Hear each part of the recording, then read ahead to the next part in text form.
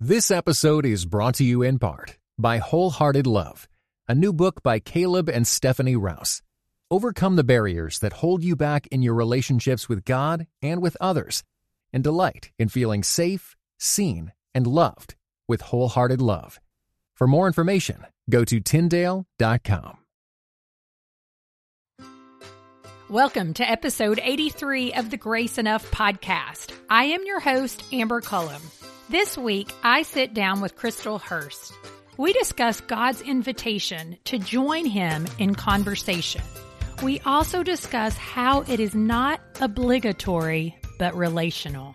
About midway through our conversation, Chrystal begins to dive into how we feel and what we do when we begin to fall in love here on earth. The way she relates that relationship to how we interact with God just may be an aha moment for you. Before we begin, I have two things for you. First, I want to invite you to join the conversation we are having on Instagram and Facebook.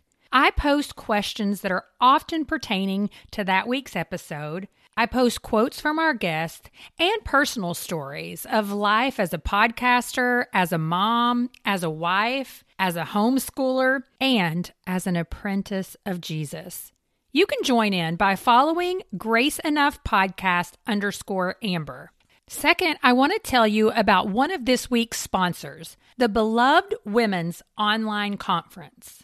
The conference is a one-day event filled with speakers, workshops, and worship to help refresh, refuel, and empower women like me and you. The mission behind Beloved Women is to replenish the women who do so much for their families and communities so that they can continue to build better futures for themselves and those they serve.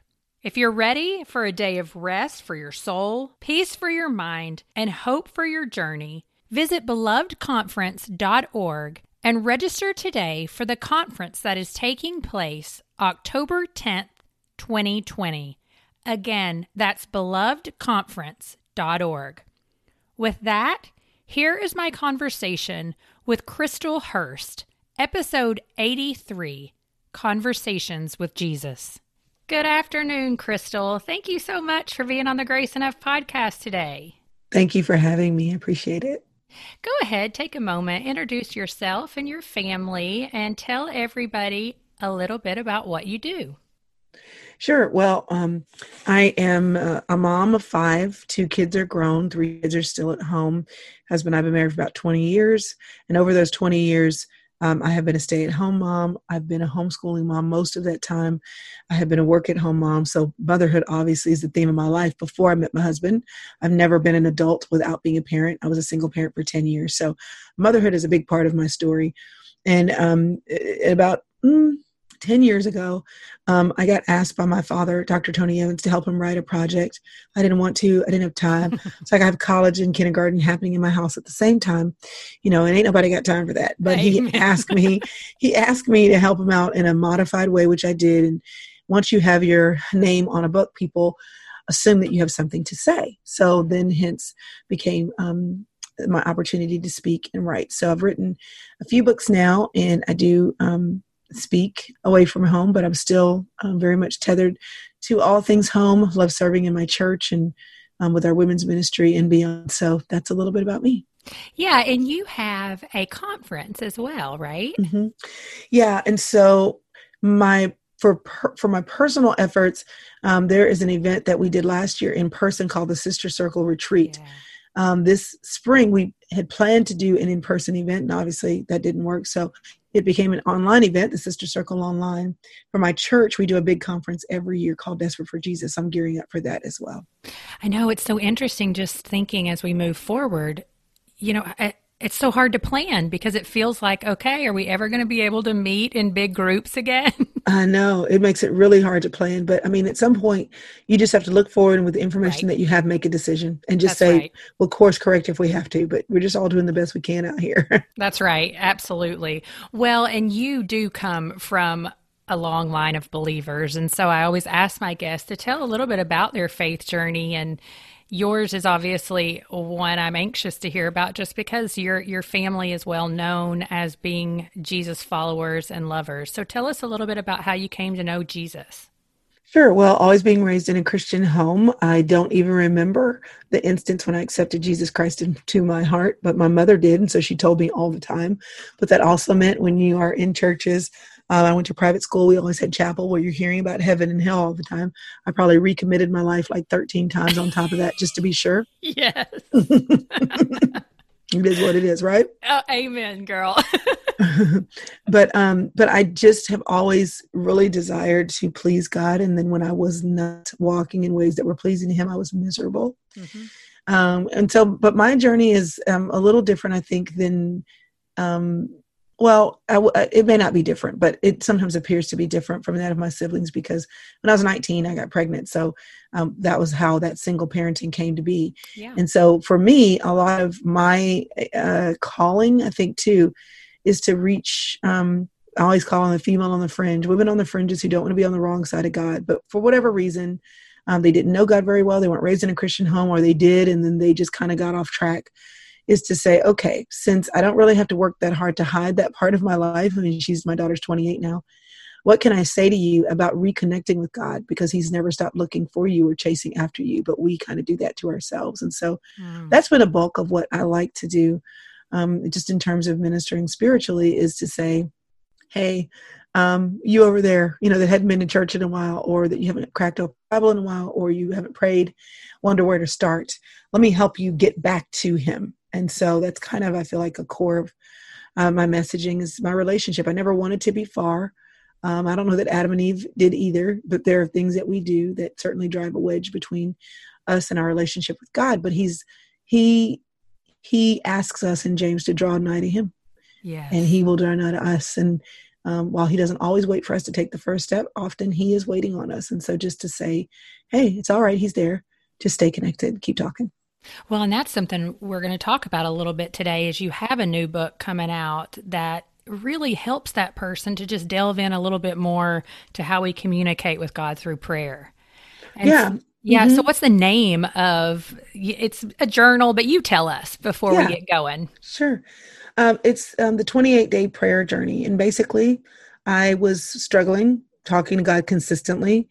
And like most other things, if you go to Weight Watchers and somebody's going to look at the scale every week, you're mindful of that, right, when you're eating. So I said, if I tell everybody that I'm going to do 28 days of prayer nonstop, and then I will post encouraging messaging on my Instagram for them to use for their own prayer. If I tell them, then I'll do it, because they'll be watching to see if I do. And the goal was back then Instagram was chronological, so I could post on my feed and everybody would see it at the time that I posted it. Right. And so I did that multiple times a day. I put that out there. And then when I was done, it just became evident, wow, this is a lot of content. And so hence, the long and short of it is there's a book with the goal being to give you prompts to pray, room to write, and areas of prayer that you may not have thought about in a while to include. Yeah, well, and tell us a little bit about just how prayer really changed you during a very difficult season, one of the hardest seasons of your life. Well, there's a couple, because when I came up with that content, my mother had not passed away. Yeah. So since then, that is certainly the most difficult. That's right. But I will back up to, again, that season where I was a single parent. And one of the things that was meaningful to me about prayer in that season is I just learned to talk to God about everything. In my car, of course, on my knees, at my desk at work, in the bed at night. It was just this ongoing conversation and connection with God. And just because there were so many things that were out of my control, so many things I couldn't handle, so many things that were overwhelming, and I needed somewhere to go. And I realized then that prayer is not this formal thing. I mean, it can be, there's nothing wrong with that, but it is just this ongoing conversation that he's inviting us to have. So referencing that in terms of last year and my mother's passing, when I think about the Psalms and what David did, in 1 Samuel, David tells Samuel he's looking for a man after God's own heart. And then in Acts, he references David as a man after God's own heart. I mean, twice in the Bible. And a lot happened in between. David was a murderer. He was an adulterer. He was, he was a liar. He did a lot of things and That's big right. sins, if there is such a thing, but how we would certainly respond to those things. It's like, wow, not David, but he did. And before and after, God referred to him as the same, a person that had the heart that he was connected to. Why is that? Well, David was a musician, and David, as and most musicians would be, kind of artsy. They're all in their feelings. That's right. And so Love the words. and so the Psalms, the bulk of those scriptures were written by David emoting. And I really believe that one of the reasons why David has that label is because he was honest.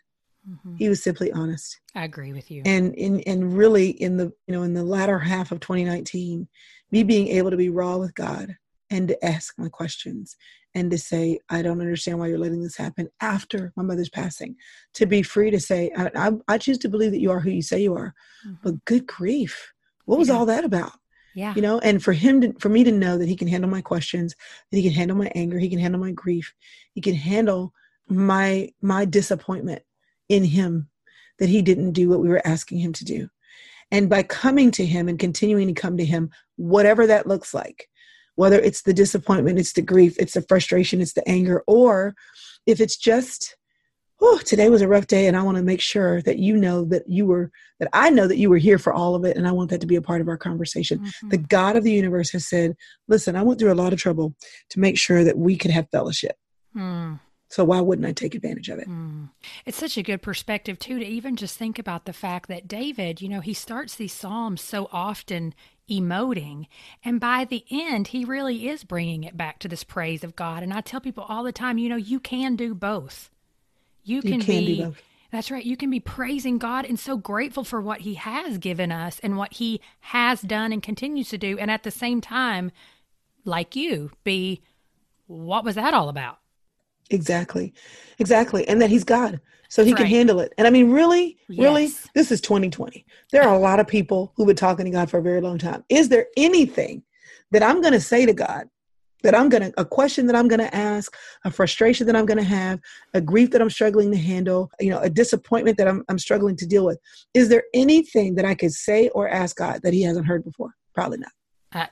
Yes. Amen. I mean, amen to that when you think about all of time, for sure. But I think it's fair to say that most believers want this relationship with God, this closeness with Jesus. But so often, and I hear it all the time, it's the how-to, the feeling like I'm asking too much.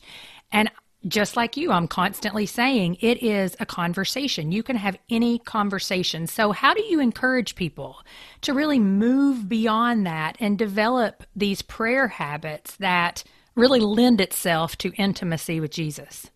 Well, I think that, we overcomplicate this idea of talking to God. And so if you decided that there was this, as a teenager, maybe as a 20-something, that line between millennials and Gen Zs, I'm never quite clear about, but let's just say, Gen Z, right? People younger than us, Chrystal. People that younger than us. I know.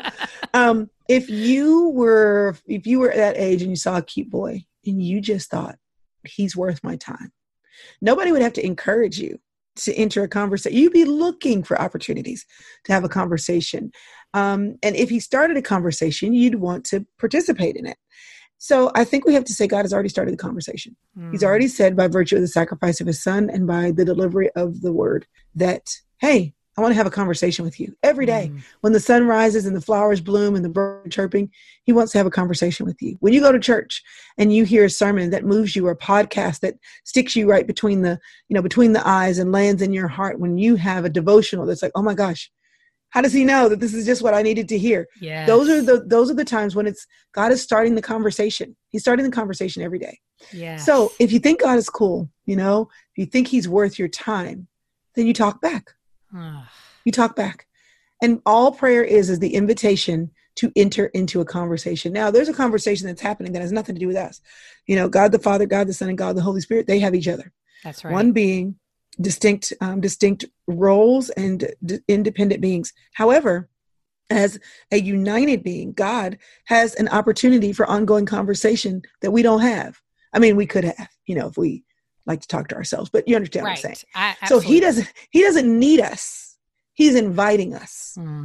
to say, hey, there are things happening in this world, and I would love for you to see what I see. I would love for you to get my perspective. I would love for you to bring me your singular perspective that engages your pain, that engages the problems that you see, that engages your questions, that engages your victories, the happy things. I want you to bring all that and submit it to how I see things so that we can include you, in on what we're doing here. And so, I just think we have to look at it. It's something that's already happening. It's an invitation that's already been given, and you simply get to join the conversation. And if you like the boy, you talk way too long about nothing.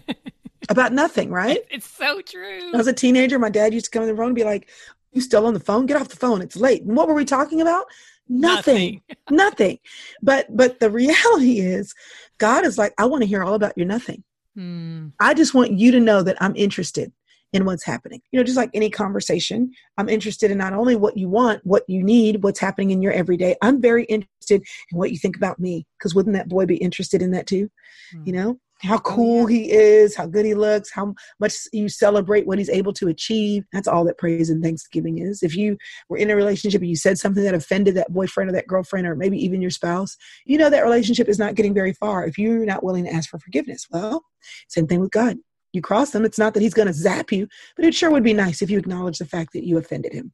Asking, God owns a cattle on 1,000 hills, so why not? Ephesians says he can do exceedingly above and beyond anything that we can ask or think, so why not ask? But so asking is a part of prayer. It's just not the whole thing. And then yielding, which is the last part of that acronym, praise and give thanks, P, repentance, R, asking, A, and then yielding, which is basically surrender, is saying, listen, I've praised you because you are the bee's knees. You are God Almighty. I have repented. I want to get things out of the way that would, inhibit my prayer from getting to you, for your engagement to be full in my life. A, you told me to ask. All right, well, if any man ask of God, he will be gracious to, all those scriptures. Okay, right. Great. I've asked. Yielding. Now that I know who you are, that I've said I'm sorry, that I've asked for what I want, I trust you. You drive. And if you answer differently than what I'm asking you for, I'm just going to trust that you're a good father and that you will give good gifts to your children. And so this idea just says the conversation is more than what we want to ask for. It's an ongoing conversation that should involve the aspects of relationship, which include prayer, repentance, asking, and yielding. Yeah. And that whole, when we talk about the conversation and praise, for example, it's something that really does take practice. And I don't think that I realized that so many times years ago, before people would start asking me, what do you mean? How do you pray beyond asking? Now I encourage people, just get in a practice of maybe go outside and look around and actually set aside time to praise God for what you see. Actually take time around, the dinner table at night to thank God. And then it becomes so much more natural. It does. But it has to become a part of this ongoing conversation that you have with God. Ongoing conversation. If you wait, then it feels like burdensome. I'm coming to you because, oh my gosh, my life is falling apart and I need something from you. But I'm going to feel guilty if I don't spend a little time praising and thanking you. Right. And, let me make sure I got the repentance thing covered. It's obligatory. And this conversating with God is not supposed to be obligatory. It's supposed to be relational. Just enjoy the conversation. Today's episode is sponsored by With Love Bomi. With Love Bomi is a small local business located in Raleigh-Durham, North Carolina. They design handcrafted leather jewelry and accessories, as well as custom stationery for personal use and special events. The pieces are inspired by faith and simple things around us. Their mission is to create pieces that accentuate beauty, communicates worth, and to make room for fellow women crafters who may otherwise not have the opportunity or the platform to showcase their craft. With Love Bomi hopes the care and craftsmanship put into every piece tells you how you too have been uniquely crafted with intentional inspiration and beauty that highlights just how lovely you are. You can see and purchase these pieces at withlovebomi.com. That's withlove, BOMI.com. Now, back to today's episode. When we're really waiting on God to answer us, how have you in the past had peace in the waiting? it all comes down to trust. You know, my kids ask me the same question a million times because they don't believe that I said I was going to give an answer, and I will. So they feel like they have to remind me. And that may sometimes be a good and thing. all the mamas said amen. And I'm like, but I tell them, you can remind me that I told you. You can ask me again about playing video games at 4:00. Don't come up before then. But anyway. Yes. And that's reasonable. It's reasonable that if they ask for something and they want something and I'm not answering, that they would want to ask me again. So first of all, there's nothing wrong with asking again. A part of praying is that I'm reminding you, God, about what I ask you for. Not that he needs reminding, but I want to let you know that I still want that. I want to communicate that to you. Yeah. But apart from asking again in the waiting, you just have to say that if God is saying wait, it's because he's saying yes. God is saying no, it's because he's saying yes. Maybe not yes to what I ask for, but yes to something that's for my good.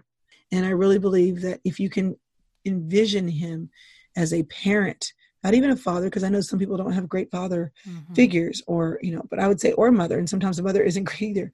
But if you can at least picture God as a parent who, if he tried to explain it to you, you wouldn't be able to understand. Yeah. Because a lot of times the reason why we make our kids wait is because there are things that we're working out that they don't even understand. That's right. The explanation wouldn't make sense to them. They don't have the perspective that we have. So if you decide in advance to say, you know what? God is a good father. He's making me wait. I don't like this, but I'm going to keep rehearsing the truth. He's a good father. He's a good father. He's a good father. So waiting for me involves a lot of self-talk about what I believe about God when I don't see it and when he's taking a lot longer than I would like for him to. Yeah, always going back to the character of God. Always. Yeah, I mean, it always starts with who he is. Yeah, I was talking to my son just a couple of weeks ago, and he said something that really is not relevant to this conversation, but I had said to him, but what do you know to be true about God? And, that brought up this whole conversation and even good reminders for me that, yes, in the waiting, if we just remember all the ways he's been faithful or various promises or just who he is, it certainly brings a different level of peace than what we can get on our own. It does. And so that's why you have to spend time in God's word to remind yourself about who he is. This is why community is so important, because through the testimony of other people, you are strengthened. This is why you shouldn't forsake the assembling of yourselves together, even if that means assembling via Zoom or, online streaming or whatever, because it is the connection with other saints. It's the connection with other people who are going to remind you of who you are and what God can do in their time of trouble, how he's come through as a testimony for them. Those things help buoy you up when you are struggling to wait. That's right. They sure do. Well, why do our prayers matter for more than just us? I've heard so many people say, I'm here where I am today because I had a praying mother or praying grandmother.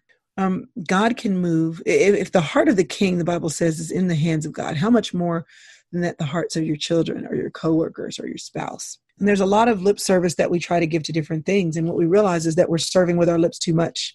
If you've lived for any length of time, you know that we talk a lot more usually than we should. Right. Listening is the better skill. But in addition to listening and talking when needed, prayer is the way of engaging with God in the heavenlies about people, processes. It's the way to engage with God as it relates to people, processes, that allows you to have a word in without getting a word in. Because God can move their hearts. He can move their minds. And he can cause your prayers to activate. Maybe you're not the one to make the statement, but maybe somebody else is. Yeah. And that's where you hear a grandmother or a mother saying, well, this happened and I have been praying for that a long time. You're like, how did that happen? Because they were praying. Because if they'd said it, the person wouldn't have listened. It's so true. For your children, for your spouse, for your neighbors, for your community, there are some things that God will only do through prayer.